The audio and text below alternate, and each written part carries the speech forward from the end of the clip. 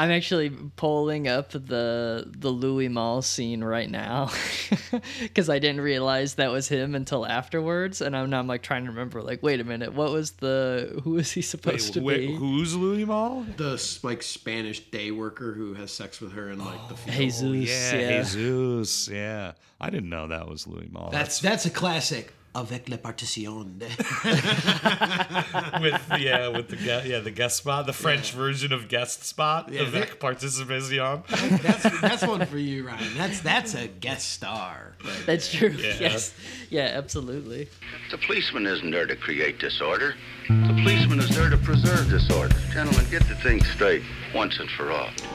We clear the streets along this route, deploy our men, and create an impassable barrier. A gauntlet, if you will. He won't have a chance. I challenge you to a duel. Tell you the truth, this guy's starting to get on my nerves. You want to crown them? Then crown their ass. But they are who we thought they were. And we let them off the hook. It's hot out there. We all walk out there. Very, very, very hot. Open fire!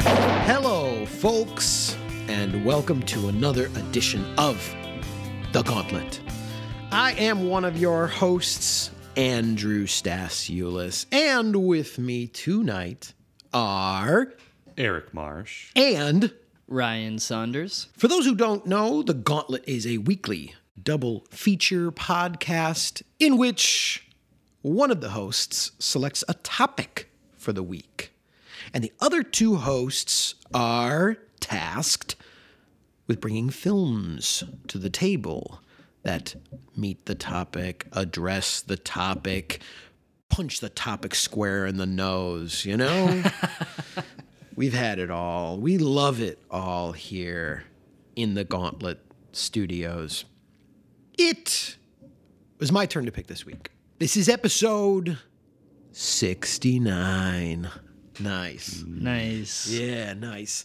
So I, went where my goofy imagination would go, and I was just really obsessed with that number. I couldn't get that number out of my head, 69. So I had a bunch of weird things bouncing around in there, and then I just sort of thought, let's just go with the number. Let's just go with the number, 69. I thought, how about 1969? A very, very great year for cinema. Some of my favorite films are from 1969. Very vibrant here. So I asked the boys to bring me films from 1969. Feeling fine, 69. Before they brought me their films, I was really, reflecting on just like, whoa, how many great movies there are in 69. So many bangers from all over the world. Great political thrillers, westerns, war movies, comedies, action films, dramas, biopics, you name it, so vibrant. And it really kind of made me think about like today and just, how movies generally suck today. You really kind of face that. You'll see all these great movies. So I was sitting there and I was like, man, what a vibrant year. So much to choose from. And somehow the boys both brought me French films about sex and vengeance. So much out there, and you both, you leaned into, I think, the seedier idea of 69, and that's what we got today. Two interesting films, two films I'd never seen before, with, I think, a lot in common, in spite of their differences in tone. Very interested to hear what you boys have to say about these films. So without further ado, let's bring them on out. Now, normally, we should have checked the release dates, yeah. Someone started this a long time ago, the tradition of starting with the earlier film. We can't really do that here. So I'm just going to start with you, Ryan. Why don't you tell us about the film that you brought? Sure thing. Well, when I was scrolling through the list of different films from 1969, there was a significant amount of stuff that triggered my memory of like, wow, there are so many great films from 1969. And then there was also all this stuff that had been on my watch list forever. But then I started going down this rabbit hole of trying to figure out, how do I narrow down my perspective here? Because I was looking at, there's this Argentinian film that's written by Borges. I'm like, well, we already did Borges. And I'm trying to think like 69, what do I want to focus on with 69? And I know part of you was, you're like, well, it doesn't necessarily need to be sexy. Let's think about the year. Let's think about what the year represents. And I couldn't resist. I still wanted to find something that, dealt with sex in some sort of fashion. In the midst of that search, I came across this film, A Very Curious Girl, a.k.a. The Pirate's Fiancé, a.k.a. Dirty Mary. And this film is directed by the quote-unquote French filmmaker Nelly Kaplan. And I guess to just like briefly introduce Nelly Kaplan to get an idea of her projects and her work, she was born in Argentina. And she lived there for the first 17 years of her life. Her parents are Russian Jews. And when she moved to France, when she was 17, she didn't speak a word of French. She bought a radio, and she used that radio to sort of like get herself up to speed. And she got herself up to speed pretty quickly and started working with Abel Gance, another gauntlet, champion from last year. And she collaborated with him on some work, and eventually later in her career did make a film about him. And A Very Curious Girl is her first film. It's her debut feature. And the film tells the story of a woman named Marie, herself a very curious girl, as the title suggests, who lives in a extremely oppressive and nasty countryside village. She lives in this shack with her mother that everyone in the town accuses of being a sorcerer. One of the reasons being that they have this big black goat that looks like Black Phillip, out of the legends. And apart from accusing the mother of being a sorcerer, Marie herself is told like, oh, you're a witch. They all have suspicions about it. And apart from having those suspicions about their origins and, what they bring to the table, they're also all over her. They're pawing at Marie any chance they can get. She really has no safety from the groping hands of all of these men as she participates as a servant in the town. Very early in the film, though, tragedy strikes, and her mother is the victim of a hit-and-run accident. And the men cart the mother over to her shack. They don't even offer her a proper burial. They sort of just dump the body. And to give you a sense of what these men are like, when Gaston, who's like this rifle-wielding man, goes to tell Marie, like, oh, your mother is dead, like, he initially tries to get a kiss and get a nice little squeeze in before relaying that information. So that gives you an idea of, like, these dudes and what this town is like. So Marie decides that, she's going to start using their predatory behavior potentially to her advantage. At first, she decides to become a sex worker. She starts charging them for her services, for them to sleep with her and, use her shack. And eventually, though, she starts to come up with a little more of a devious plan to get at all these men, and I won't spoil that right now. It was a film I hadn't seen before. I hadn't seen anything from Nelly Kaplan. She was recently on my radar because she actually died last year from COVID, very tragically.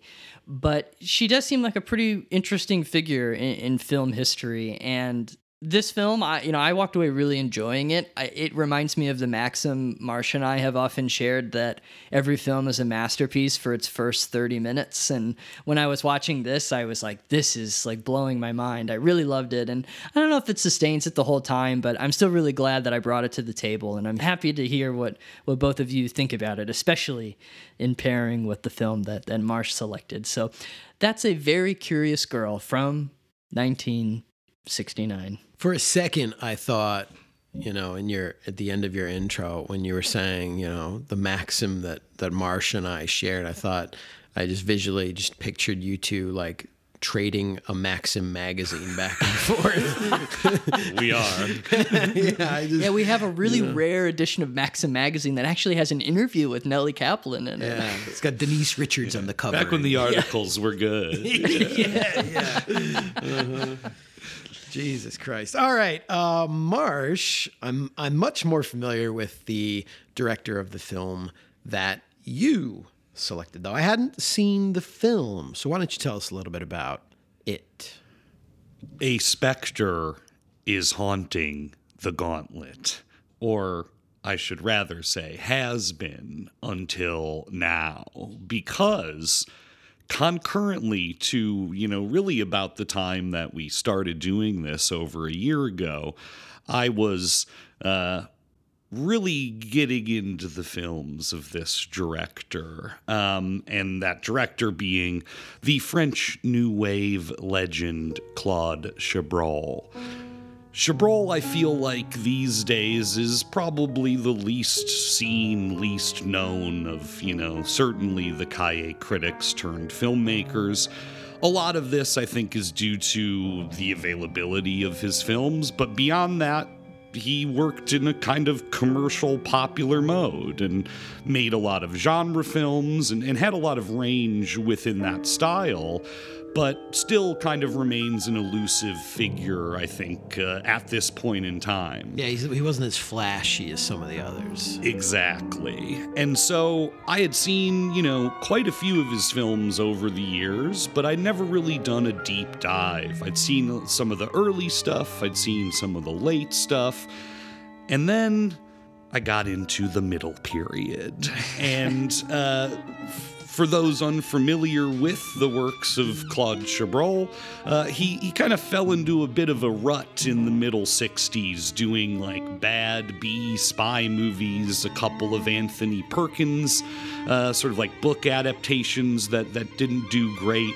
But then, in the late 1960s, he had a sort of artistic renaissance, a creative renaissance of sorts that begins with Les Bichets in 1968, which is like a loose rework of Talented Mr. Ripley. And then for my money, he rattles off about like 6 masterpieces. And one of them being the film I chose for this episode, which is La Femme Infidèle, aka The Unfaithful Wife, from 1969. And this film is, in many ways, quite simple. It is about an unfaithful wife, as the title suggests, and we are introduced to the, perfect bourgeois family living in the suburbs in Versailles, Hélène and Charles Devaly, and Michel, their son. And early on in the film, Charles sort of gets the feeling that his wife may be cheating on him, and this begins to consume his every thought and every action, and we follow him through this journey to discovery and what happens after that. It's a hard film to talk about, I think, because for me it's like pure cinema.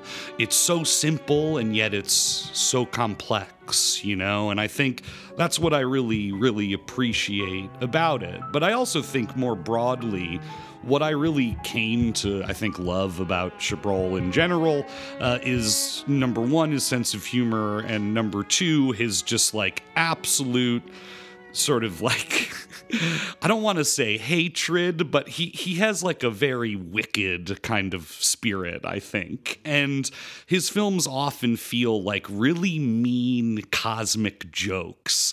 And I fucking love that. And within that, there's all this sort of, like classical filmmaking, dollies, and, all this very like carefully calibrated gestures and looks. And it's just, to me, it's just like light as a feather and very funny. And yeah, that's, I guess I can't wait to talk about it with you. Because I love it, So, yeah, that's La Femme Infidèle. Yeah, when you put it that way, on a certain level, I've always found Chabrol to be like the sort of French bastard stepson of Alfred Hitchcock and O. Henry. Like especially in that on the level of the kinds of like cosmic irony that we often see unfold through murder, through crime, through suspicion, paranoia, perception, that sort of thing. So I think it's a very, very good way of putting it. I couldn't help for myself thinking that, or at least a way that I initially connected these two films was sort of seeing them both as, in their own different ways, basically satires of France and of French culture from two different class systems, right? From two different class elements in a certain sense. There was so much in both of these that I couldn't help but start to feel like, they were like very much making fun of being French and of French identity. In the case of A Very Curious Girl, it drifts into strange, surreal territory. It's almost cartoonish at times, I think, in its depiction of the oversexed Frenchmen, all running around and cheating on their wives, and everyone seems to be in on it in spite of all this quote secrecy and that sort of thing. It's like the worst kept secret in town, and it's just sort of like it becomes an element of the economy and of the town council meetings and that sort of thing, right? It's a given that this kind of thing is present, and we all, from the priest to the game warden, have to sort of work with it.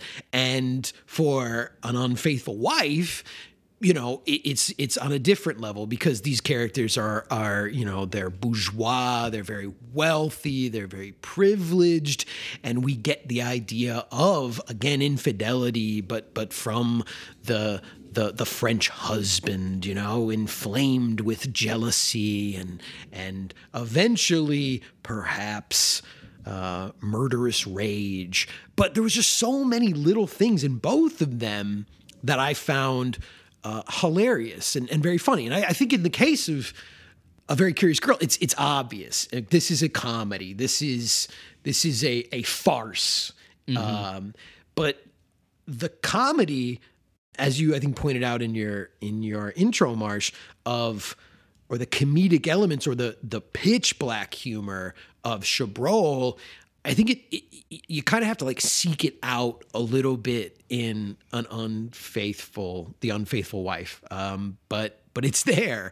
And once I was able to kind of key into it, there were some very, very funny moments in it. So that was, I think, my initial way of kind of connecting them is the sort of the attack on being French from these French films. Yeah, I did find the Chabrol particularly funny. It was interesting because I felt the same way, that it wasn't necessarily telegraphed in a way that I was expecting. And at first I did kind of struggle figuring out like how I was supposed to read this thing. Like, it was funny, as Marsh mentioning, this is like mid-period Chabrol, and me just jumping in there. I've only seen La Cérémonie, and I've seen the majority of A Story of a Woman, which I had watched in a sexuality in Europe class in college, and to fit it within the 90-minute window of the course, the teacher like fast forwarded through 20 minutes in the middle of the movie because she wanted us to watch it all in one sitting. Nice. She's like, this part could be elided. It reminds me of those like apps that tell you like when you can go pee if you're seeing like a big movie in a multiplex or something. All these like bloated 3-hour action films, like this is when you pee. It was kind of like that.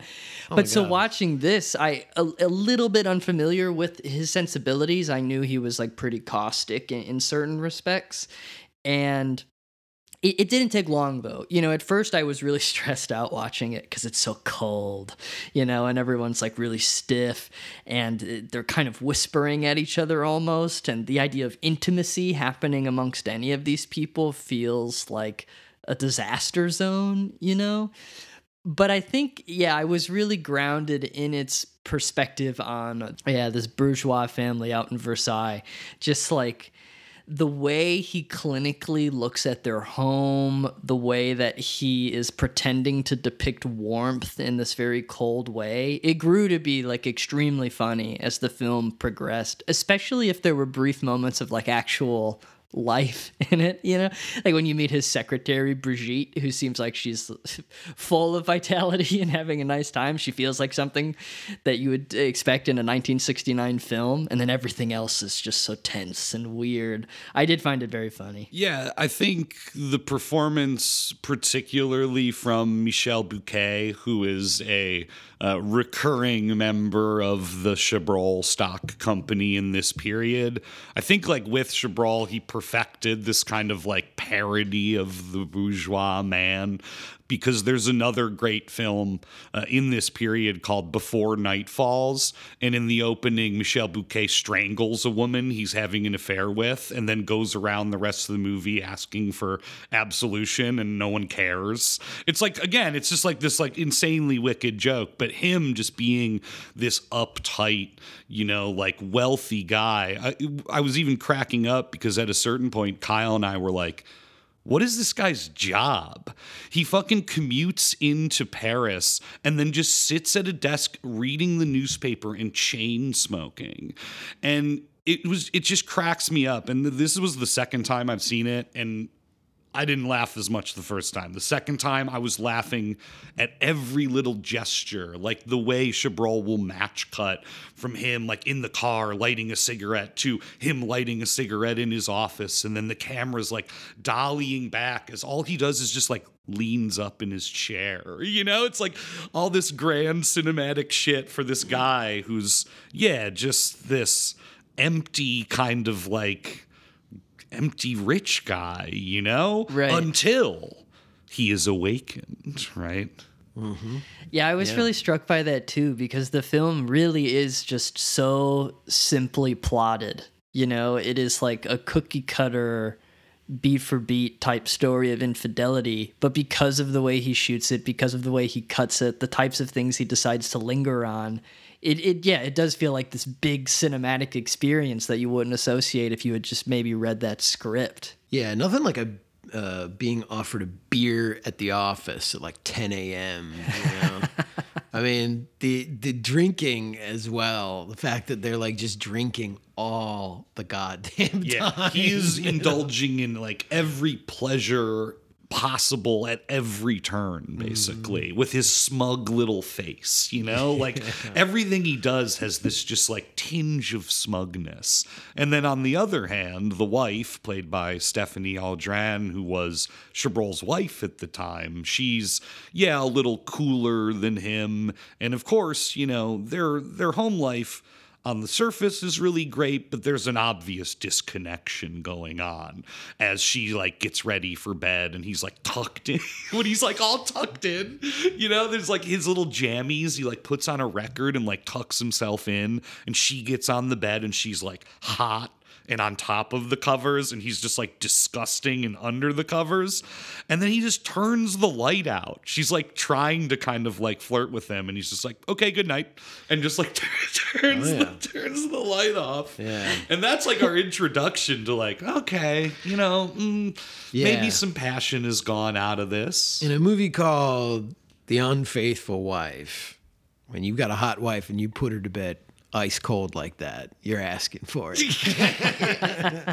After they have sent their son to bed reading The Origins of God. Oh my God. That little kid too is cracking me up, because like there's like the moment when they're like having dinner. And again, like I think it's almost comedic how perfect the son is. You know, he's smart. He's good at school. Like he's at the top of the class, right? All this stuff. And then like they finish dinner in one of the early scenes that they've, you know, talked about his schoolwork, this, that, and the other. And then, you know, the boys are excusing him from the table, and the dad's like, no telly? You want to watch a little TV with us? And the kid just looks at the dad and goes, TV bores me, and then grabs his book and like walks away. And I was like, what is going on? Dude, this is wild. I also loved, and I think it's a joke. I mean, for me, like one of my first notes I wrote was like, your Hitchcock is showing, you know, and that's like an easy note for a lot of Chabrol films. But one of the things in this that I think I really appreciated, and I think it's one of his biggest obsessions with Hitchcock are, you know, it's like his focus on objects, and, you know, with Hitchcock, he's a master of objects and objects taking prominence and using his camera to draw our attention to things, you know, a cigarette lighter, a knife, scissors, you know, whatever. And Chabrol is definitely like, he's doing that, but he's doing it in a way where it becomes comedic. You know, he's like sort of playing with the idea of like Hitchcock close-ups, but distorting them, because like we get the TV, and the TV in this extreme close-up, it just looks like a normal sized TV, and then he cuts away, and it's like a portable transistor TV or something. Yeah, it looks like a radio. In this massive home, it's like a 6-inch TV screen or something that they're watching. Yeah, the idea that was all they could afford is so funny. I mean, they're clearly so wealthy. It's a laugh, I think. And I think that's why sometimes it's kind of hard to like get on his wavelength, because the performances are so, as you mentioned, Ryan, like they're cold and they seem dispassionate. And then you're just hit with like that kind of a shot, and you're just like, what the fuck is going on here? I feel like this is ridiculous. This is ridiculous, right? Yes, it is ridiculous. And we're supposed to think that, you know? Mm-hmm. Yeah, I think it's worth mentioning, too, that Chabrol in this period often pushed back, you know, against the Hitchcock comparison. Although, admittedly, right, he wrote about him, he loved him, like one of his favorite filmmakers. But he would maintain that, yeah, of course, I steal from him, but Hitchcock is more subjective than I am. I try to be like Fritz Lang, objective, right? Which, again, I'm not sure he totally pulls that off, because there's so much about perception here. Yeah. But he's definitely with the like supercharged objects, totally like in that mode, you know? Yeah. I mean, it's easy to sort of, for him to kind of push against that comparison, but then you watch it and again, it's like, undeniable. Yeah. And again, like playing with perspective and playing with, you know, what we see, what we don't see. I guess if I'm understanding why he would say that, or what he wants to say, it's sort of like maybe Hitchcock privileges us a little bit more as viewers than Chabrol wants to. You know, Chabrol wants more ambiguity than Hitchcock would employ within his films. And certainly there's ambiguity in Hitchcock films, but, you know, Hitchcock's mantra was always like, the audience needs to know who it is, why they did what they did, and you know, they need to know there's a bomb under the table. They need to know all those things.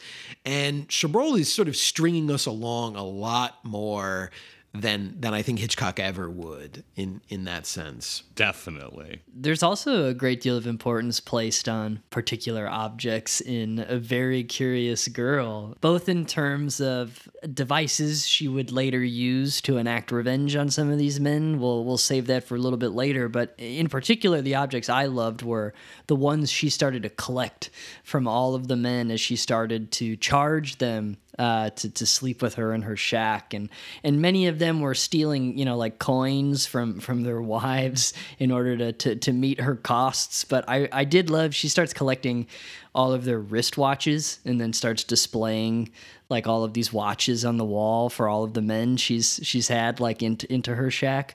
It's funny too, because I feel like all of these objects we get to see throughout the film are contributing to her turning her rundown farm shack into like an actual 1969 den of sorts. It progressively grows like much more colorful with all of these primary colors, and we start to see her get interested in technology coming in from the city, and it turns the space into something that feels more contemporary and not just like stuck out in like the horrors of a parody of the French countryside. Yeah, and I think that, again, that's part of like the surreal satire that you know, this very curious girl's, you know, in part her liberation comes from essentially erecting a shrine to like late 60s pop consumerism in like the fucking swamp of this, like, Yeah. you know, this shitty country town or something like that. But yeah, that thing too about the objects and the watches was also like my favorite joke that one of the characters sort of like tosses off in the film, where, you know, at a certain point another guy comes in and she's right away just like, you know, pay me, motherfucker, you know, you disgusting man, like, pay me. And he says to her, boy, you don't waste time. And she's standing in front of a wall of fucking watches that she's taken from guys. And like, there's a lot of like double entendre. There's a lot of like double meaning to so much of the humor and the interactions that it can kind of happen so quick you miss it. But when you really take a moment, it's a very, very sharply written film. And I loved that. I loved the humor in it. And it's certainly a much more like in your face humor than Chabrol's, but I think there's also a lot of like cleverness and subtlety to the writing that was, you know, very, very much something I appreciated. I think it's really impressive in A Very Curious Girl how Bernadette Lafont like transforms herself as well. I mean, like, there's so much going on that's unsaid, really. You know, we just visually get her transforming her appearance, and it goes back to the class thing. It's like she starts as this like servant who's constantly berated and has to feed grandpa on Irene's farm, and there's like Julian, the farmhand, who's like trying to rape her all the time, and she's got the rag in her hair, and she's kind of like dirty, and then as the film progresses and as she sort of embraces you know, her who she is or who she can be, right? She gets like hotter. You know, she starts wearing makeup. She starts having like new hairdos. Like all of a sudden her hair is like feathered, you know? And you're like, oh yeah, we're like coming up to 1969 pretty soon. And even in that transition, I thought it was like brilliant that, you know, in her first moment of sort of like, essentially we will later realize like, beginning her revenge, hatching her scheme, her plan to completely overturn the power dynamics. Here, her first makeup, the first things that she can get her hands on, she's putting on rouge with raspberries. You know, she's smashing raspberries into her cheeks to give it a little like red hue, and she's using a match that she extinguishes, you know, so she can put the soot on her eyebrows, like an eyebrow pencil, and to put eyeliner on. I loved that visual. I mean, I wouldn't call it a gag, but just that sort of like little trick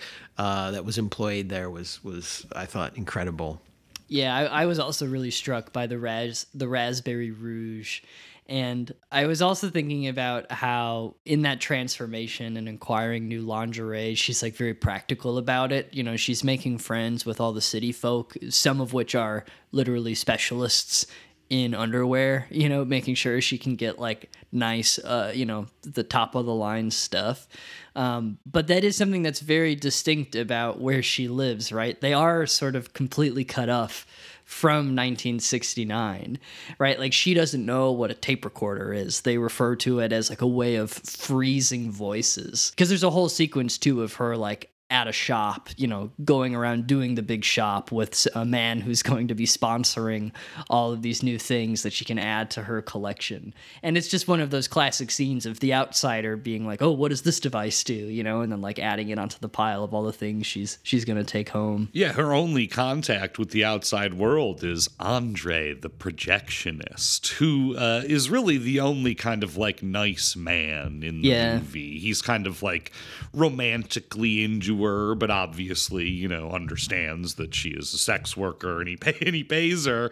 But really, he's like, you know, he wants her to be his girlfriend, and he's kind of compared to the rest of the roughnecks in town who are like these outlandish sort of comic sketches of the priest and the pharmacist and the cafe owner, you know, like the communist commune guy, Emile, you know, like you guys are right. Everyone is sort of like, yeah, all these different types, you know, and that really is such a strong connection, I think, between the movies that you brought up, Andy, like the usage of these types, you know. And I would point out too that Andre, there's actually a couple other figures who she likes and considers kind to her. And yes, Andre is certainly a very prominent figure, but as you mentioned, she does like Grandpa quite a bit. That's true. She does like Grandpa, who just sits there. Because he's restricted, yeah. Yeah, you know, eating his soup. And I love the little like apparatus they set up for him on the high chair with the pipe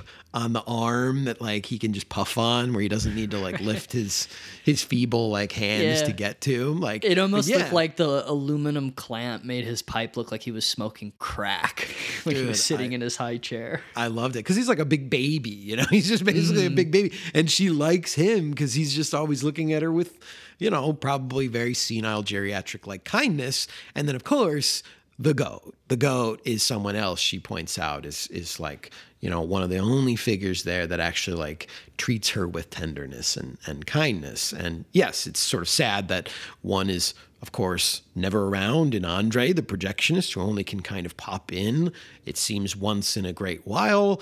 An old man who is lost in his, you know, ancient brain, and a goat. You know, like those are her three lifelines to any kind of respect, tenderness, or affection in this group. It would be really fun having Andre's job too, going around with his Le Cinema d'Andre, projecting in like different countryside towns. It seems like a pretty good gig. I can't imagine how much longer that would have lasted after 1969 in France. You know, seems pretty niche. Well, I do know when I lived in Edinburgh, Tilda Swinton, one of her like little pastimes was traveling around through the Highlands with like a mobile cinema unit, and she would bring it to like the small towns of the Highlands. The magic of cinema, brought to you by Tilda Swinton and her magic bus.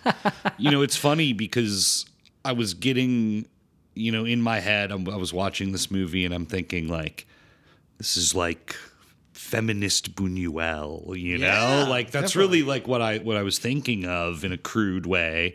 And then Andre's van has a Belle de Jour advertisement on it. And I was like, oh, yeah, it's all connected, because it really is like a kind of like loose, wide shot kind of style for the most part. Kind of just like letting the performances and the setting and all like the creations that are going on within the film, her shack, herself, her art outside at the grave of her mother, you know, like there's just all that. And it's kind of, we're just kind of like chilling, you know? Yeah, it's like in spirit, it's kind of like the inverse feminist version of that obscure object of desire, right? It's like if instead of being rooted in like a nasty old, you know, nasty old man's view of this woman and how mean and evil she can be and twisted and double-sided, right? We're seeing things from her perspective when he's not around. And like, yeah, I mean, I know that obscure object desire does also, you know, make him look like a big pig, but it's still Buñuel, and there's still a lot of, I think, you know, nastiness directed towards women in there that in this case is completely overturned. And this is a movie about women's liberation. This is a film about a woman's revenge against society. And it quickly starts to escalate. I think you even mentioned this in your introduction from like, just a woman who's trying to come up a little bit to a woman who is now trying to destroy this place and destroy these people's lives. And I certainly got a big kick out of that as the scheming started to get a lot more aggressive in terms of just crushing these people. Yeah. I'm glad you mentioned liberation, right? Because that was something I was thinking about in terms of both films being placed in 1969. I remember I'm thinking about the two sex classes I took when I was in school. There was the Sexual Revolution in Hollywood class that I think I maybe have mentioned before. And they, one of the big things that was highlighted was this idea is like, okay, the sexual revolution, like who was it really for? Like what was really the revolution here? Like, was it more of just a revolution for men? You know, like they were the ones who were allowed to be freed because of the pill. And, you know, like there were still so many standards that women were being held to. And I think both of these films kind of engage with that in an interesting way. I don't know if they like necessarily align themselves with that thesis, but I do think it's interesting how in A Curious Girl, the idea of sexual liberation is like repurposed to destroy a bunch of like backwards thinking men, right? Like, as we said, 1969 starts appearing progressively as the film goes on. It starts like infecting the town as like she's using it as a way of liberating herself. And then The Unfaithful Wife, right? Like, that's a film about a man who cannot handle the idea of a liberated woman, of a woman who is looking for affection and intimacy and wants to break out of this like horrible bourgeois shell with their tiny little TV and their stuffy son who's reading about the origins of God, you know? But I was surprised that like both of these films' perspective on sexuality, of course, like one using it as a weapon to liberate yourself in A Curious Girl, and then in the case of Chabrol, of that like pent up repression and anger materializing in actual violence and paranoia and obsession. And love, baby. I mean, we should, yeah. So like in The Unfaithful Wife, Charles hires a PI, and for the first 30 minutes, I suppose, if you were disinclined to believe the movie's title, you could believe that maybe she isn't having an affair, although I don't think Chabrol's trying to hide it at all. It's the goddamn name of the movie, right? But we find that out with Charles, 30-ish minutes into the movie, and we see a photo of this guy, Victor, right?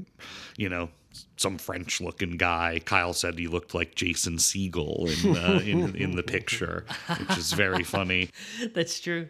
The scenes with the private eye, oh my gosh, I thought were masterful. Like that dude's performance, the guy that he hires, because I think the connection that they have, right, is that in again his sort of like vague job, his vague career that he has utilized this man as an investigator for something, perhaps corporate espionage. It's not made clear, but then, when he meets this guy and they're done talking about this, whatever, he then kind of springs it on this investigator, right? Like, this is a personal matter. I actually want to talk to you about it. And you could see it. The guy who plays the private investigator, it's his fucking performance. I was mesmerized by it because you suddenly see it like in his eyes of like infidelity. This guy wants me to fucking look in on his wife. Il s'agit d'enquêter sur l'emploi du temps d'une personne. Vous voyez? Oui, monsieur.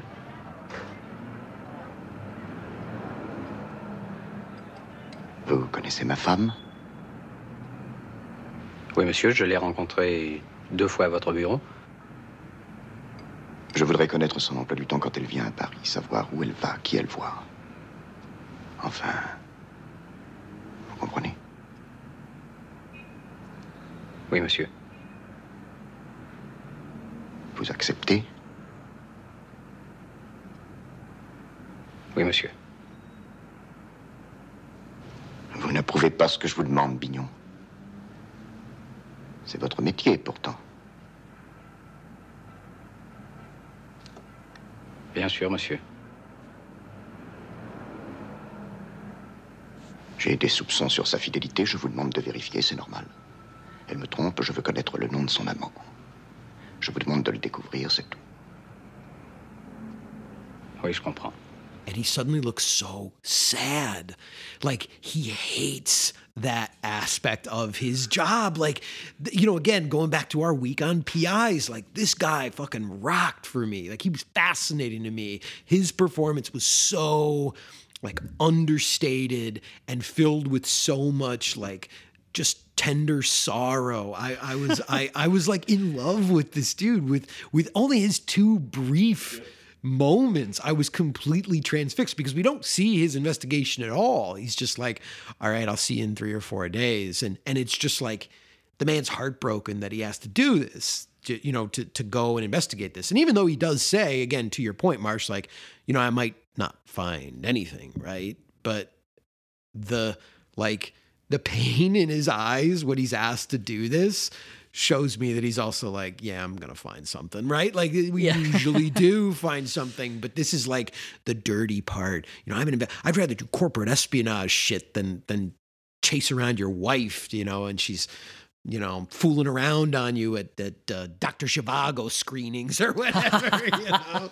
Oh, man. That has to be my favorite, like, infidelity excuse of all time in a movie. Like, I went to go see Zhivago again. And he's like, I thought you hated it. And she's like, yeah, but I just wanted to, like, double check that I didn't like it. Dude, and I couldn't help but think that's a Cahiers du Cinema joke, because they loved stomping on David Lean. Like Truffaut famously wrote like multiple takedowns of David Lean, and I couldn't help but again like find that little pitch black, you know, deadpan French New Wave humor in there, that it's like, oh, of course, Dr. Zhivago is going to lead to infidelity, all that David Lean sentimental romantic epic bullshit, right?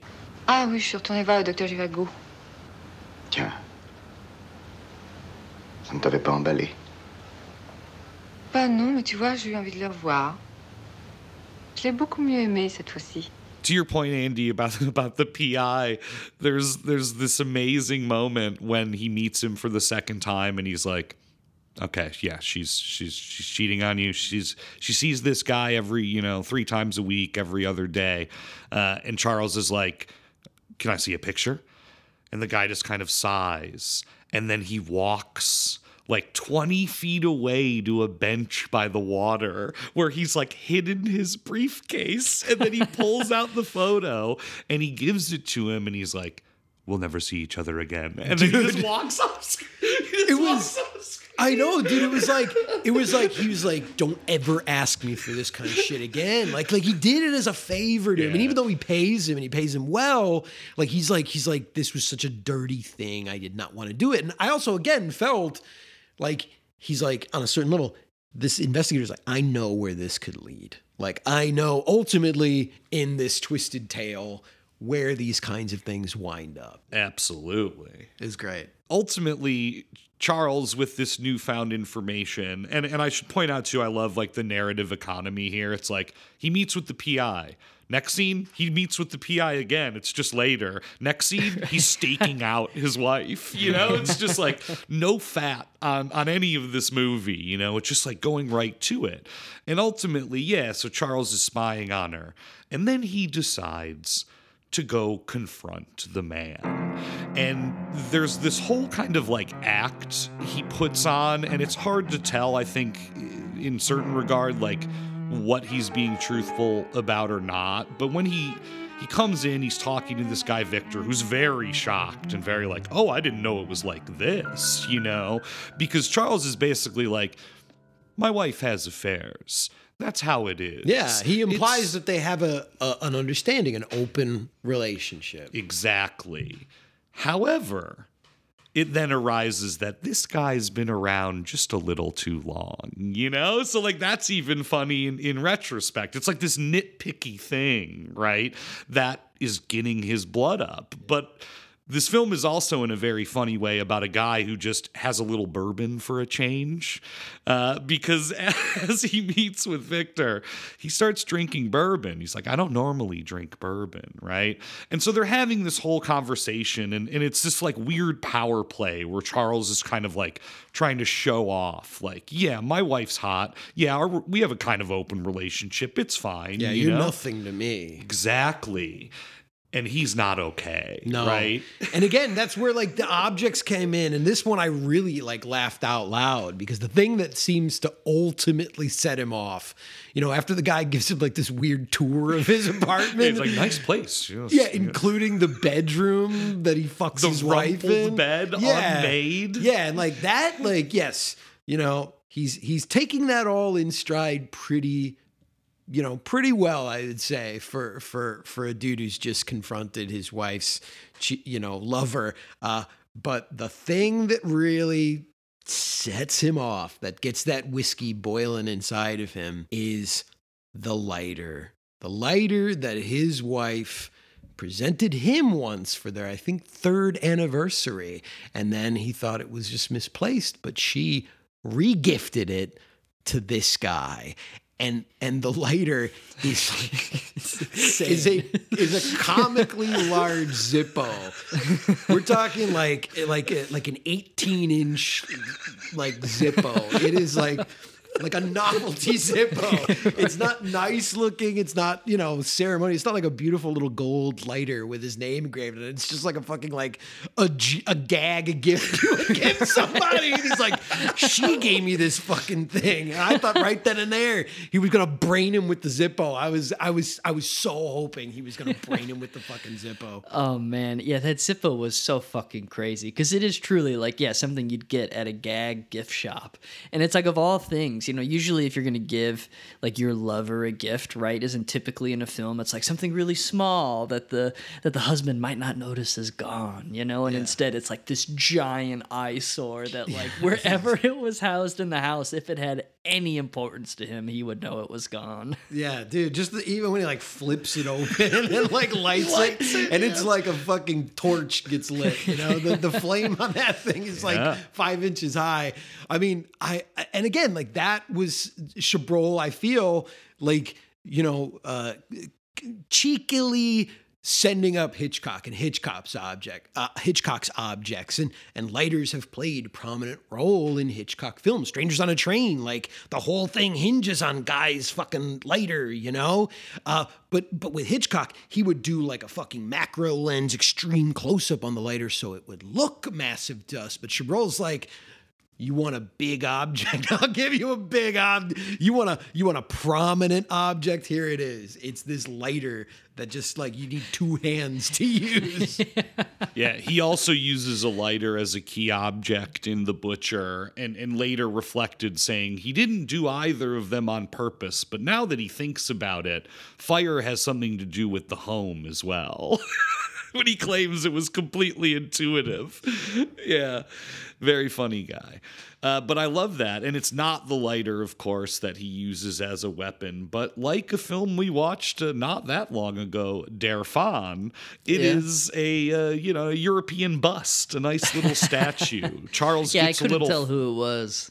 Whoever is depicted in the bust. Charles gets a little flush after the visit to the bedroom, and seemingly more or less out of nowhere. I mean, I'll have to ask you guys what you expected to happen in that scene, but it's a very quick and swift, like 2 cut, just nails him on the head, and this guy is dead and bleeding on the ground. Just bashes his skull in. Yeah. I mean, I'm telling you, I thought he was going to do it with the lighter. I was like, this will be perfect to me. I was like, oh, and maybe, Chabrol like missed out on that opportunity. He should have just hung it, because you could kill somebody with that fucking lighter. Folks, I cannot emphasize enough how hilariously large this fucking lighter was. And I thought it would have made a great weapon. But yeah, he uses the bust. And that's it too with the whiskey that you brought up, because he does, after like the whole fiasco with the lighter, goes on, he goes in the room and he's like sweating and he's like flushed and he's like, I think I'm going to pass out or whatever. And the fucking guy, Victor, is just like, is it the whiskey? It could be the whiskey, I think. He's just like, it ain't the fucking whiskey, you asshole. And then just crushes his head with the bust. Yeah, I thought it was so funny, too, when he was, like, doing the cleanup of the blood and the body and getting ready to cart it away, that he bothered to wipe off the fingerprints of the lighter. I just thought it was such a suspicious thing to have left behind regardless. Like I don't know. I know I would have just taken it or thrown it away. I wouldn't have bothered like cleaning that lighter and leaving it at the scene of the crime. It's not like it belonged to that man, If anything, somehow maybe it would get back to you. It's an oddity enough, that object. Well, and maybe it does get back to him. So, there's a bit of ambiguity once we leave this place in terms of, again, perception and how the rest of the sort of events unfold. But also, again, if you talk about the dark comedy, like just that whole sequence, the whole sequence of the body. I mean, for fuck's sake. I mean, I was cracking up. I thought it was brilliant. Just in broad daylight in the middle of fucking Paris, this guy just dragging a body downstairs, like basically like onto the sidewalk and he's in the stuffing middle of trunk. the street. Yes. But he has a Mercedes. So no one even gives a shit, you know? Exactly. I couldn't help but read into that, that the point is that he's untouchable on a certain level because he's this prominent man. He's this well-respected man in a suit with a fucking Mercedes. Like, I was half expecting somebody to help him at a certain point, stuff the body in, I really was. It gets pretty close when he gets in the fender bender. Oh, God, yeah. Yeah, I really love that scene when he gets in that. Yeah, he gets in like a brief little car accident. Total rope send up, right? The body in the trunk, and then there's this gaggle of people in the street, And that's Hitchcock's sense of humor right there, right? It's like the worst possible moment for something to happen to you, right? Yeah. After you killed your wife's lover and stuffed it in the body. It's so French because then they like exchange information. He's just mad about it. He's just everyone's shouting at each other, and immediately there's like 15 people around the car, including a gendarme, who walks up, like, what's going on here? And they're trying to pry the trunk open, like, let's check out the damage here. And he's just like, let's go, I've got insurance, come on, wrap it all up here, Everyone's just mad and yelling at each other. That's all, the French, both of these movies are just like making fun of France and making fun of French culture, just everyone's yelling at each other.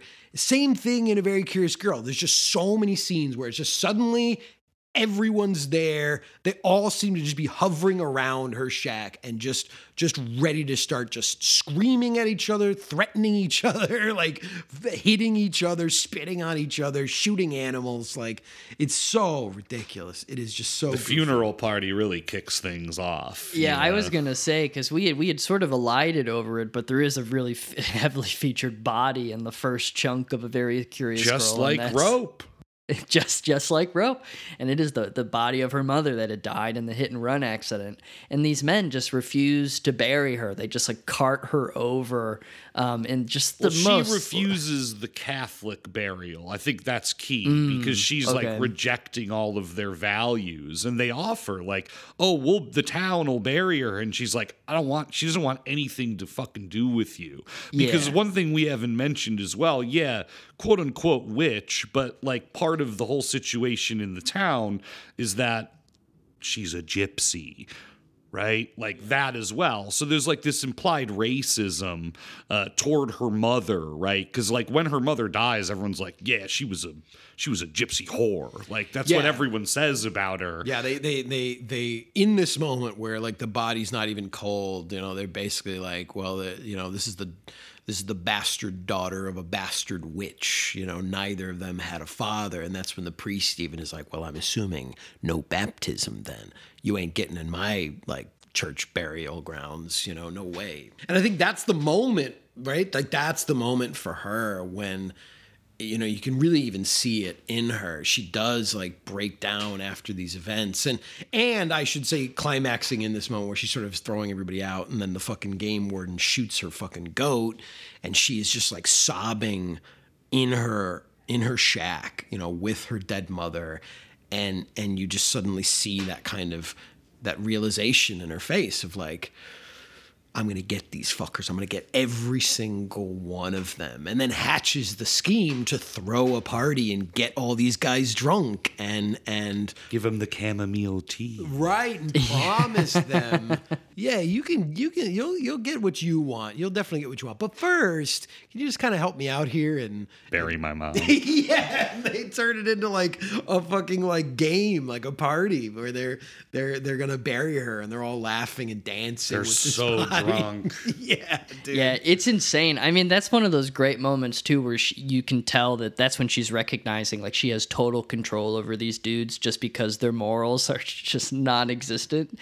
It's like they'll party in her shack like with a dead body in the corner and like, maybe bat an eye on it. They might be like, oh, that's a little odd, but they play along, they're not that perturbed that there's a rotting corpse in the room while they're having their celebration.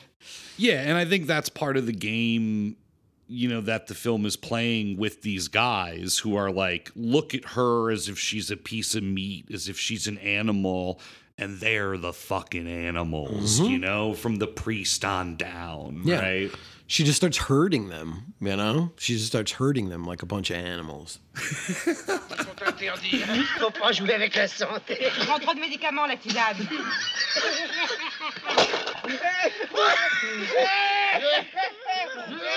sais pas.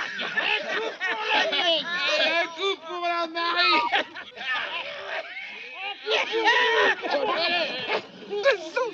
C'est costaud, hein. Bonne race.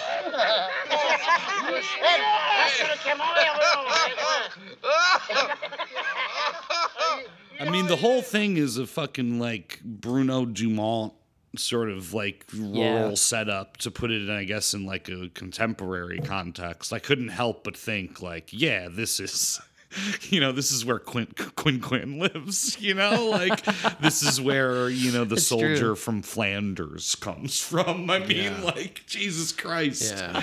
Just like a bunch of pigs and shit, really. You know?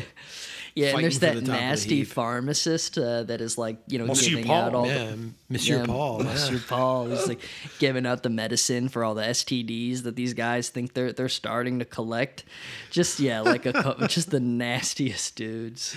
He is I think my favorite of the group. I mean, I definitely liked the game warden. I got a big kick out of him, you know, as he's tromping through this like swampy marshland, and he's like, "This is disgusting, worse than Indochina," you know. Another iconic game warden, like Rules of the Game, right? Yeah. It's like, again, this like French type. You know? Exactly. Yeah, they all have their like place, you know, from the mayor to the fucking Boy Scout, right? To the mayor getting fed soup by his wife was also just one of the darkest moments for me, where he refuses to ladle in his own soup and it's right next to him. Mm-hmm. That is something I love. You know, I'm a bit of a Francophile on a certain level, and there's certain aspects of French, like daily life, that you see in lots of French films, particularly like older French films as well, that I've always just wanted to implement in my own home, and that aspect that you see in a lot of French films of just soup, and it's always being ladled out from a very large, like, you know, ceramic crock pot type thing, and it's always just this broth that gets labeled into a bowl. Like, there's so many French films where you see that. It's just soup. We gotta have soup. Grandpa's eating soup. Everybody's eating fucking soup, and I love soup. I also really love, you guys have probably seen this a lot, and I don't really understand, you know, why or how this is, but you've seen it in a lot of French breakfast scenes where they drink coffee from bowls. Yeah. You know what I'm talking about? They do like the coffee with a lot of milk in a bowl with just like a baguette, and that's your breakfast. And I've always wanted that, like the French coffee bowl. It's a very specific type of bowl, like the coffee bowl. But yeah, that soup scene had me going, because I love those ladles. When they pull those things out in the French movies, I'm always like, man, I want some of that broth. I mean, we get that in Unfaithful Wife as well, with the dinner scene and the nightclub scene, because, yeah, Charles, you know, is like trying to, you know, get his groove back and get him and his wife's groove back. And he's like, we should go out. Let's go clubbing. Let's go clubbing. I'm it's hip. on me. And, you know, famously, Chabrol was a bit of a gourmand himself. And yeah, it's just like this over-the-top French restaurant that's super gaudy, and they're all just like sipping their champagne. And there's like an exaggerated waiter with a big mustache. There's the woman who is laughing obnoxiously at everything that someone says right after taking a huge gulp of wine. I mean, yeah, he is just, so it, like, he's having a echoes in the laugh. glass. Again, right? Like the whole, like, just sending up a French culture. I don't know if you guys picked it up too, but one of my other favorite moments was just at a certain point in The Unfaithful Wife, when he like walks outside, when he's really starting to kind of melt down and get lost in his paranoia. And I think it's like a car radio is playing this song. Yeah. And the lyrics of the song are unbelievable. I should have wrote them all down, but like the song was basically like, I'm the ultimate Frenchman. I've got excellent tobacco in my pouch. I'll die for this country. I'm the ultimate Frenchman. It's something like that. And it's like, that is the anthem playing while a Frenchman, a rich, wealthy Frenchman is like, should I kill my wife? It's amazing. Je suis un Français à part entière, encore un Français entièrement à part. J'ai du bon tabac dans ma tabatière. J'ai du bon tabac, tu n'en auras pas. J'ai du bon tabac, tu n'en auras pas. Si l'on touchait qu'à Dieu ne plaise, à mon pays, fleur de lysée, je chanterai la Marseillaise, peut-être bien le poing levé. Je chanterai la Marseillaise en montant les Champs-Élysées, en montant les Champs-Élysées.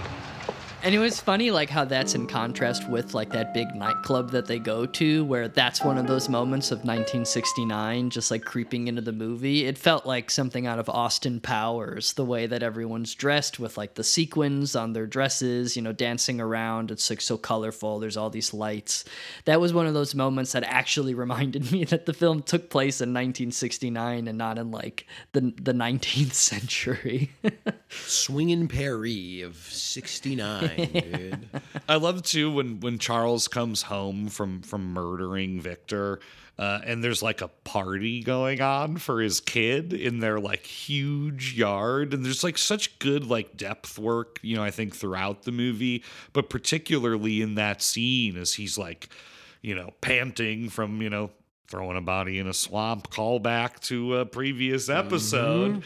And yeah, just getting home and like, yeah, this like bourgeois life just like bustling around him. And that's kind of the curious thing, I think, that starts to happen in this film that kind of sets it apart from, I think, other films like it, which is ultimately, this is, of course, leading to, yeah, like cops showing up and inquiring about Helen's whereabouts, you know, but like ultimately her learning, you know, what happened and her reaction to that, which I think again leans in that direction of, yeah, like the wicked cosmic joke that ultimately Chabrol is playing here, because after the murder, yeah, he's shook, Charles is shook, but like he's becoming more considerate, he's becoming more involved, he wants to spend more time with her. It's this totally sick French thing where it's like, after I killed that guy, like I loved my wife even more, you know?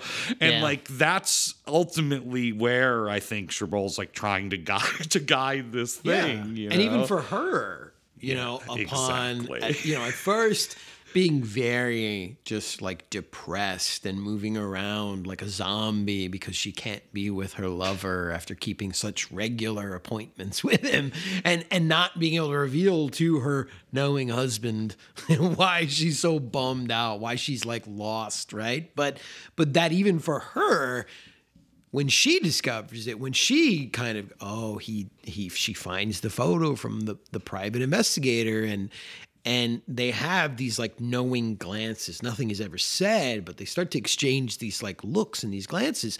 And again, in this kind of sick, twisted way where she's like, oh, I wish he'd shown me this kind of passion before, yes. Right? I wish he'd shown me how much, I wish I knew, you know, that he would go to these levels. Like that's how much he loved me. I thought you were fucking your secretary or whatever. I thought this is just what we do. I think my favorite shot in the movie comes in that moment, Andy, and it's just like a telephoto kind of like shallow focus shot of her walking across the lawn, and she has that like Mona Lisa, like, is she smiling? Look on her face, and it sort of just like develops in the smallest, teeniest, like she's not making a face, but like she is making a face. And she's like basked in sunlight, right? And yeah, it's just, again, it's the kind of the punchline to the movie, like, and she likes it. You know? Yeah. Yeah. I mean, it's like they're seeing each other for the first time. Yeah. Yeah. Right? And the puzzle that Michel was working on that was driving him and everyone else nuts is put back together. Because there is, again, in that sick sort of black humor way, like their relationship with their son is breaking down while all this is unfolding. But it turns out everyone just wasn't on the same page. I will say my favorite display of passion found between the two films is definitely the passion that Boy Scout eats those biscuits l'amour in A Very Curious Girl. He's kind of force-fed those biscuits, I will say. Yeah, but he does start to like adopt an affection for them in the midst of being force-fed it. I don't know if it's a bit of Stockholm syndrome or fear of a woman's touch that he's seeking, comfort in a bit of biscuits, but she does like get this young Boy Scout into her shack. It reminded me the son of Duvalier, the warden. Right. Yeah. He believed. And she gets him inside, and she's got like this goofy like Eagle Scout, like the French equivalent of an Eagle Scout uniform on, and she's just got all these bins, these like boxes of biscuits l'amour that she starts shoving down his throat. She keeps passing him on to silence him every time he's trying to reject any of these advances. Like, oh, my father wouldn't approve, and she's caressing his pimples and commenting on the other like positive aspects of himself.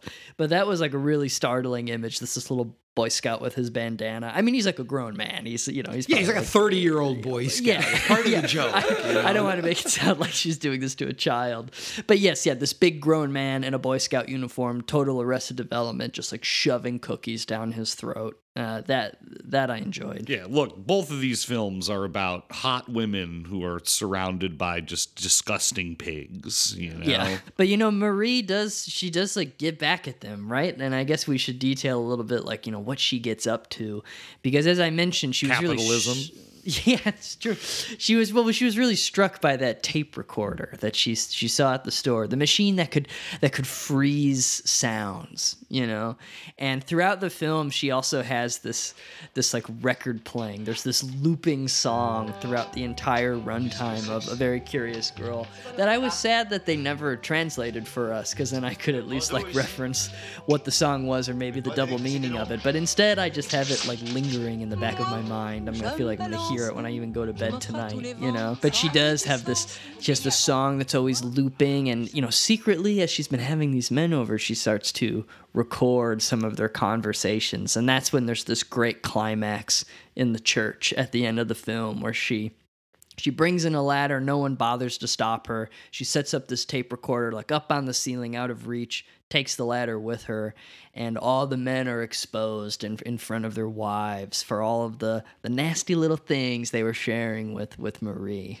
And she's completed another art project. I mean, again, the more I think about it, the more I think this movie is, like the birth of an artist. I mean, it's like she goes from being this peasant to being, this like conceptual modern artist who's using all these like consumer goods and electronics that she's buying with her capital, after fending off the attempted price control coup of 1969.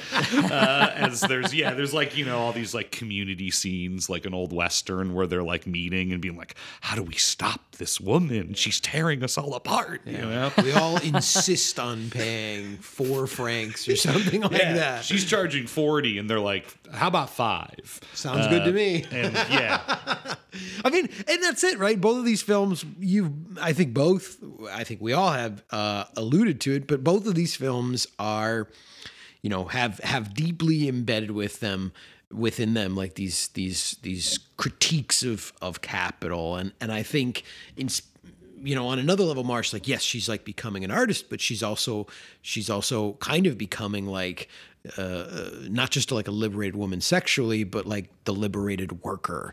And there's this kind of Marxist element of her owning her own labor, and that's it, right? They're frustrated by that, and like the bosses at certain points try to say, you don't own your labor, like we own your labor, and she's kind of like fighting against that. And I think it's really direct in the case of A Very Curious Girl, what's happening there, and the color red being so prominently displayed by her, with her, on her. At a certain point, even she says, like, don't you think I look good in red? And she starts like, decorating her place in lots of red and wearing this bright red coat.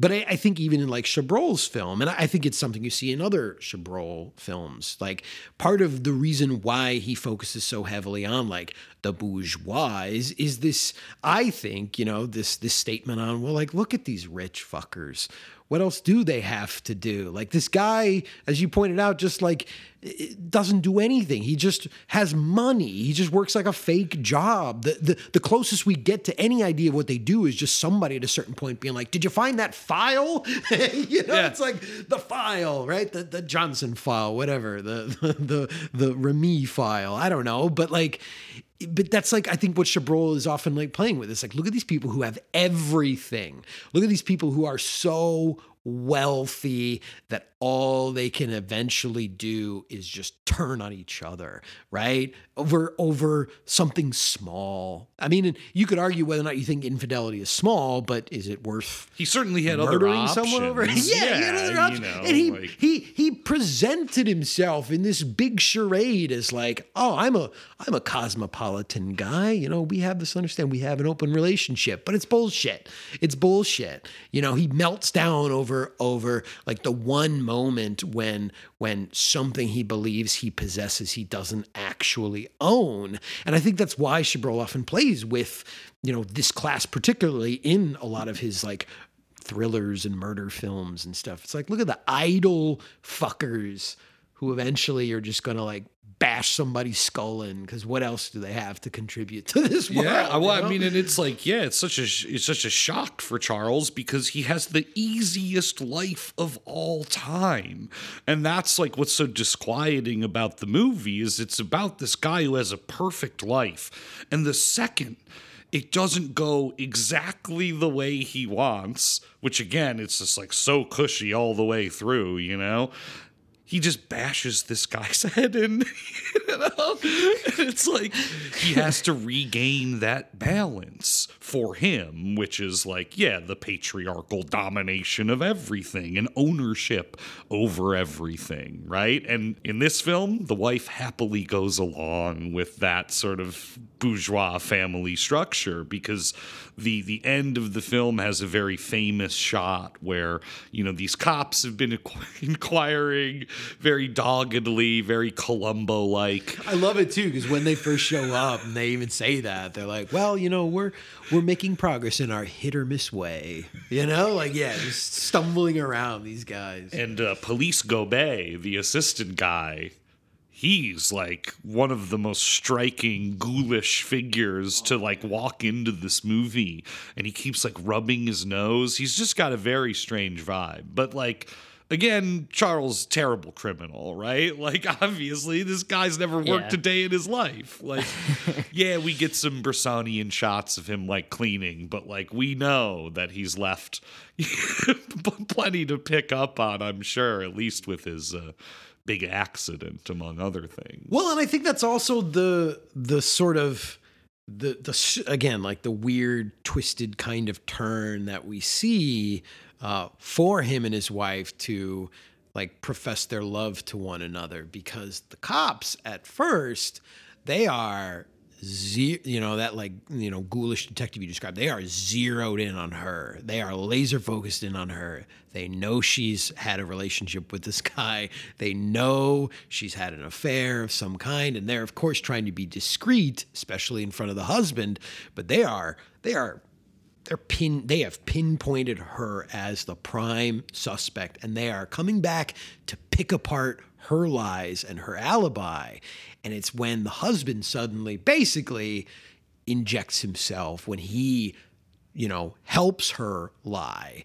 And I think that's like the moment that the focus then shifts. It's like he's giving them an opportunity to instead shift towards him. It's like the self-sacrifice at that point of being like, I love my wife so much, I don't want her to go to prison. He could have just stood idly by and let them keep investigating the wife, because the cops knew she lied about when she saw him. They sniffed around. They would just have to ask people in the neighborhood, like, have you seen this lady before? Yeah, she's here like every other fucking day, right? Like, the cops know she is somehow involved. But when he backs up her lie, her alibi, the cops are like, something going on with this guy. And it wouldn't take long to, fill in the other blanks of, maybe his name's on that fucking, obnoxiously large lighter or some shit like that, whatever, right? It doesn't really matter, like, how they uncover whatever they uncover, if they uncover anything at all, because again, there's certain, I think, ambiguity to it all, right? Or certainly how it's going to wind up. But. Absolutely, because they're having a beautiful day in the garden when the police sort of just like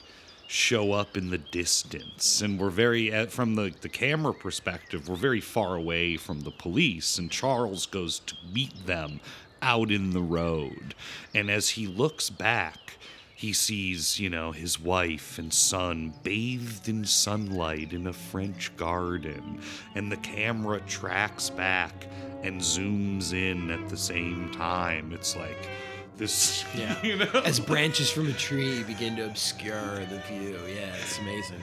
And it's just this devious kind of ominous ending. And for me, it's just, it's wicked in all the right ways. It's just so satisfying in how it all works. Mm-hmm. Yeah. I mean, that's, I think, a thing about Chabrol that, and it took a while for me to come around to Chabrol. It really did, because I think like a lot of other young cinephiles, when you first get into the new wave, your brain is being broken by Godard, and you're like, oh, whoa, you watch something like A Woman is a Woman, or, Pierrot Le Fou, and you're like, yeah, this is the new wave, and Chabrol, there's so much more subtlety there. And I think, as you explained in your introduction, Marsh, Chabrol, poor guy, right? I think when you place him right next to some of the other figures, it's like, is this the new wave? Like, this is just looks like a thriller. This looks like a drama. This looks so he's playing it straight. Where's the goofiness? Where's the breaking of the fourth wall? Where's all this kind of pop art stuff? But it's like, goddamn, like his films, even some of his later films, they are just these finely tuned machines that hum along.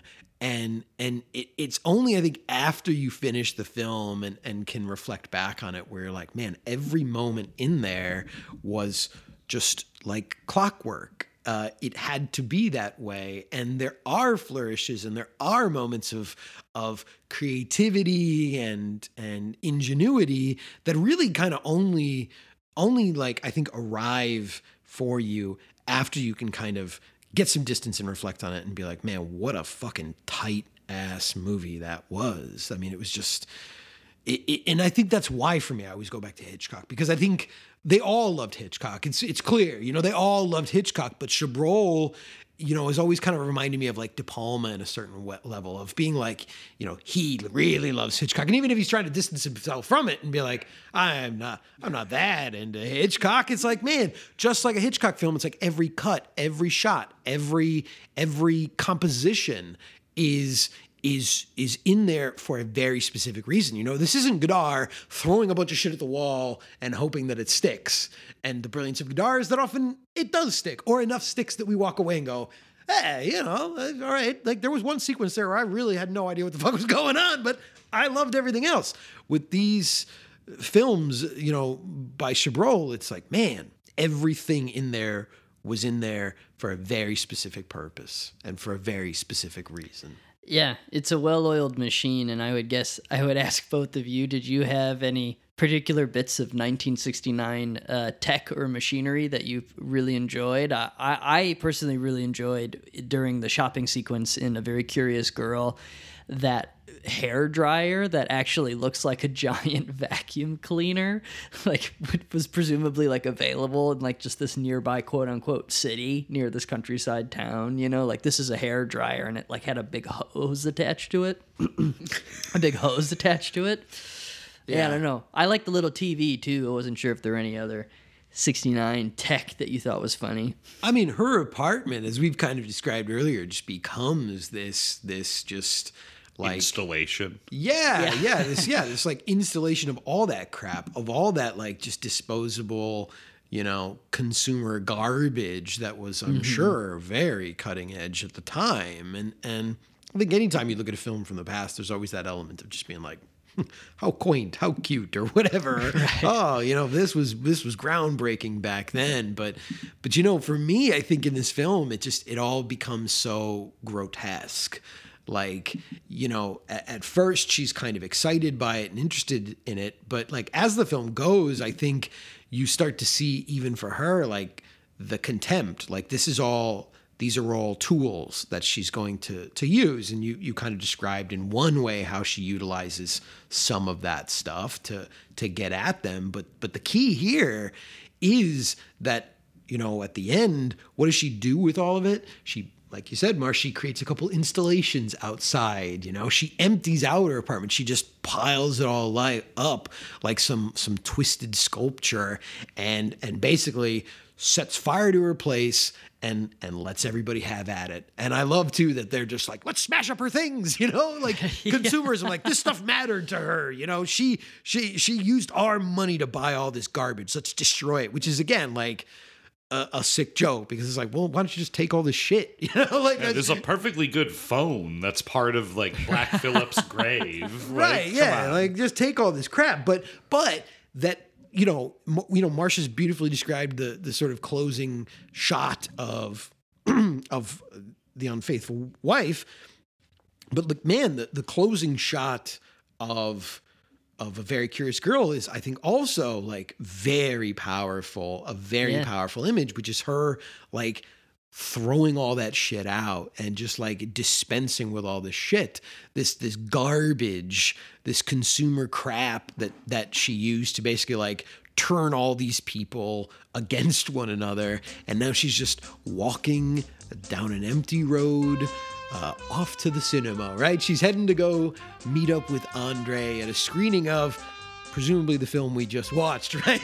Right. That's the Pirate's poster. Fiancé. And she walks right by a sign that says "No gypsies allowed." So again, I think like reinforcing that like class, social climbing sort of aspect of the movie. And then the credits roll as she just like proudly becomes a gypsy once again. Yeah, she throws her shoes away and just walks down the street barefoot to go find dearest Andre and his projector.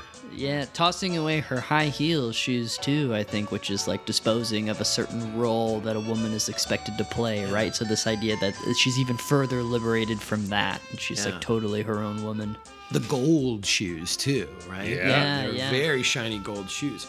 That's another like little new wave. I feel like a new wave flourish and connection. Is, both of these films at a certain point sort of reference, the filmmaking itself, the film, right? We've talked about that one, but did you both catch at a certain point in The Unfaithful Wife when he's driving by a theater that's showing Le Bichet by Claude Chabrol, of course. It's something I always have loved about the hustle of the new wave guys is like the self-promotion and cross-promotion embedded within so many of their films.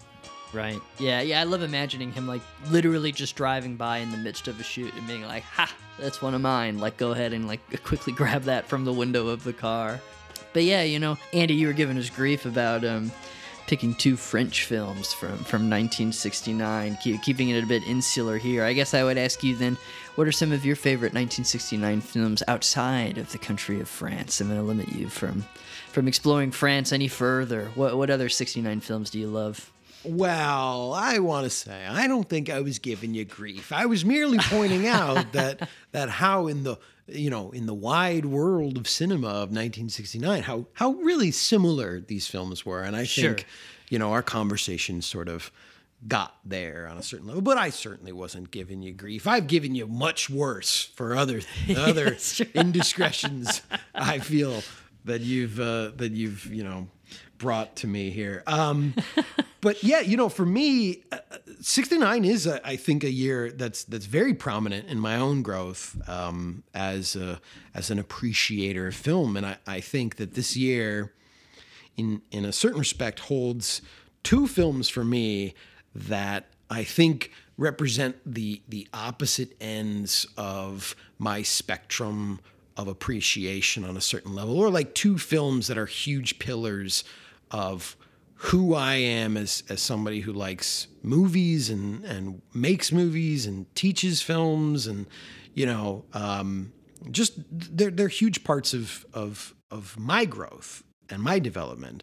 One is one of my all-time great pleasure films, and that would be Sam Peckinpah's The Wild Bunch. I think that's the first movie I watched as a young adolescent, where I immediately finished it. I remember watching it on Laserdisc, and as soon as The Wild Bunch ended, I had this really deep, heavy sigh of appreciation, and then wanted desperately to immediately put it back on and watch it again.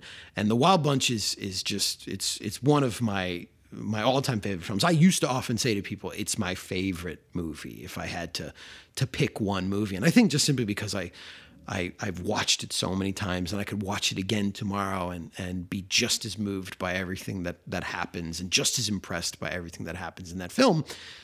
But then on a kind of very different level, later in my life, I had my brain totally broken. I had whatever ideas I had held about what movies are and what they look like, what they sound like, what they can do, completely overthrown when I was at grad school, and Chris Rivetto Biagioli, my professor, showed me Sergei Parajanov's The Color of Pomegranates from 1969 as well. And that movie is confounding in all the ways that The Wild Bunch is just such a beautiful novel to me. The Color of Pomegranates is the most perplexing, earth-shattering poetry. And I think those two things, for me, in this year, I think really represent what I love about all cinema. It's a hell of a year. And Burn came out as well, my favorite.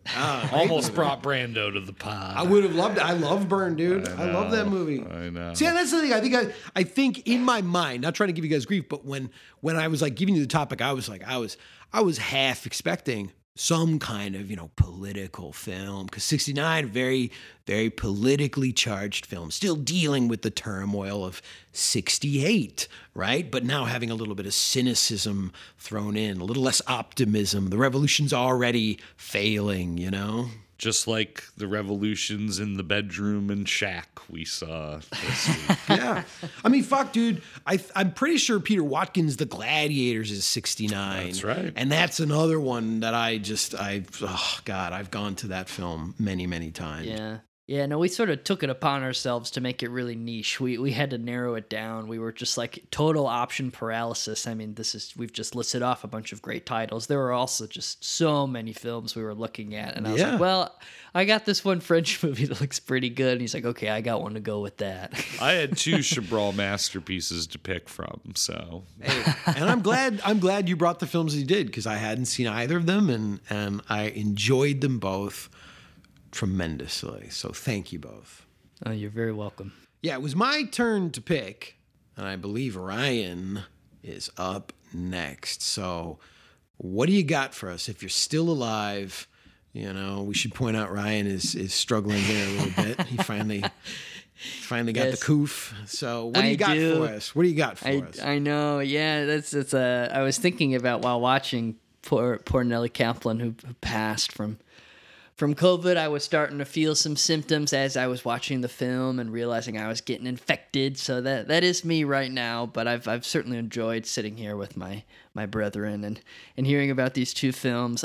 But it's great because I've had this topic in mind for a while, and I was thinking about last year how, we were, when we say the gauntlet, most people zig while the gauntlet zags. We tried to avoid doing an active horror theme last year come Halloween time, right? There's nothing wrong with Spoketober. I keep saying this. Yeah. There's nothing wrong with it at all. But I thought, you know what? Why not? Why don't we just take a look at some horror? But I was trying to think of an angle for it, and I landed on one, and it was so funny that A Very Curious Girl ended up being this fantastic segue, because I didn't realize that the witchcraft element of a very curious girl was just going to be there at all. And that's what I want to watch next week. I want to watch a pair of films about witchcraft, to however extent you want to interpret that, whether it be more of an explicit horror film, whether it be something else, just something that involves the nature of, hexing, witchcraft, and that sort of thing. Nice. I'm into it. As always, you can follow us on Twitter at Gauntlet Movies, or send us an email at gauntletmoviepodcast@gmail.com. Thanks, everyone. Je suis un Français à part entière, encore un Français entièrement à part. J'ai du bon tabac dans ma tabatière. J'ai du bon tabac, tu n'en auras pas. J'ai du bon tabac, tu n'en auras pas. Si l'on touchait qu'à Dieu ne plaise, à mon pays, fleur de lysée, je chanterai la Marseillaise, peut-être bien le poing levé. Je chanterai la Marseillaise en montant les Champs-Élysées, en montant les Champs-Élysées.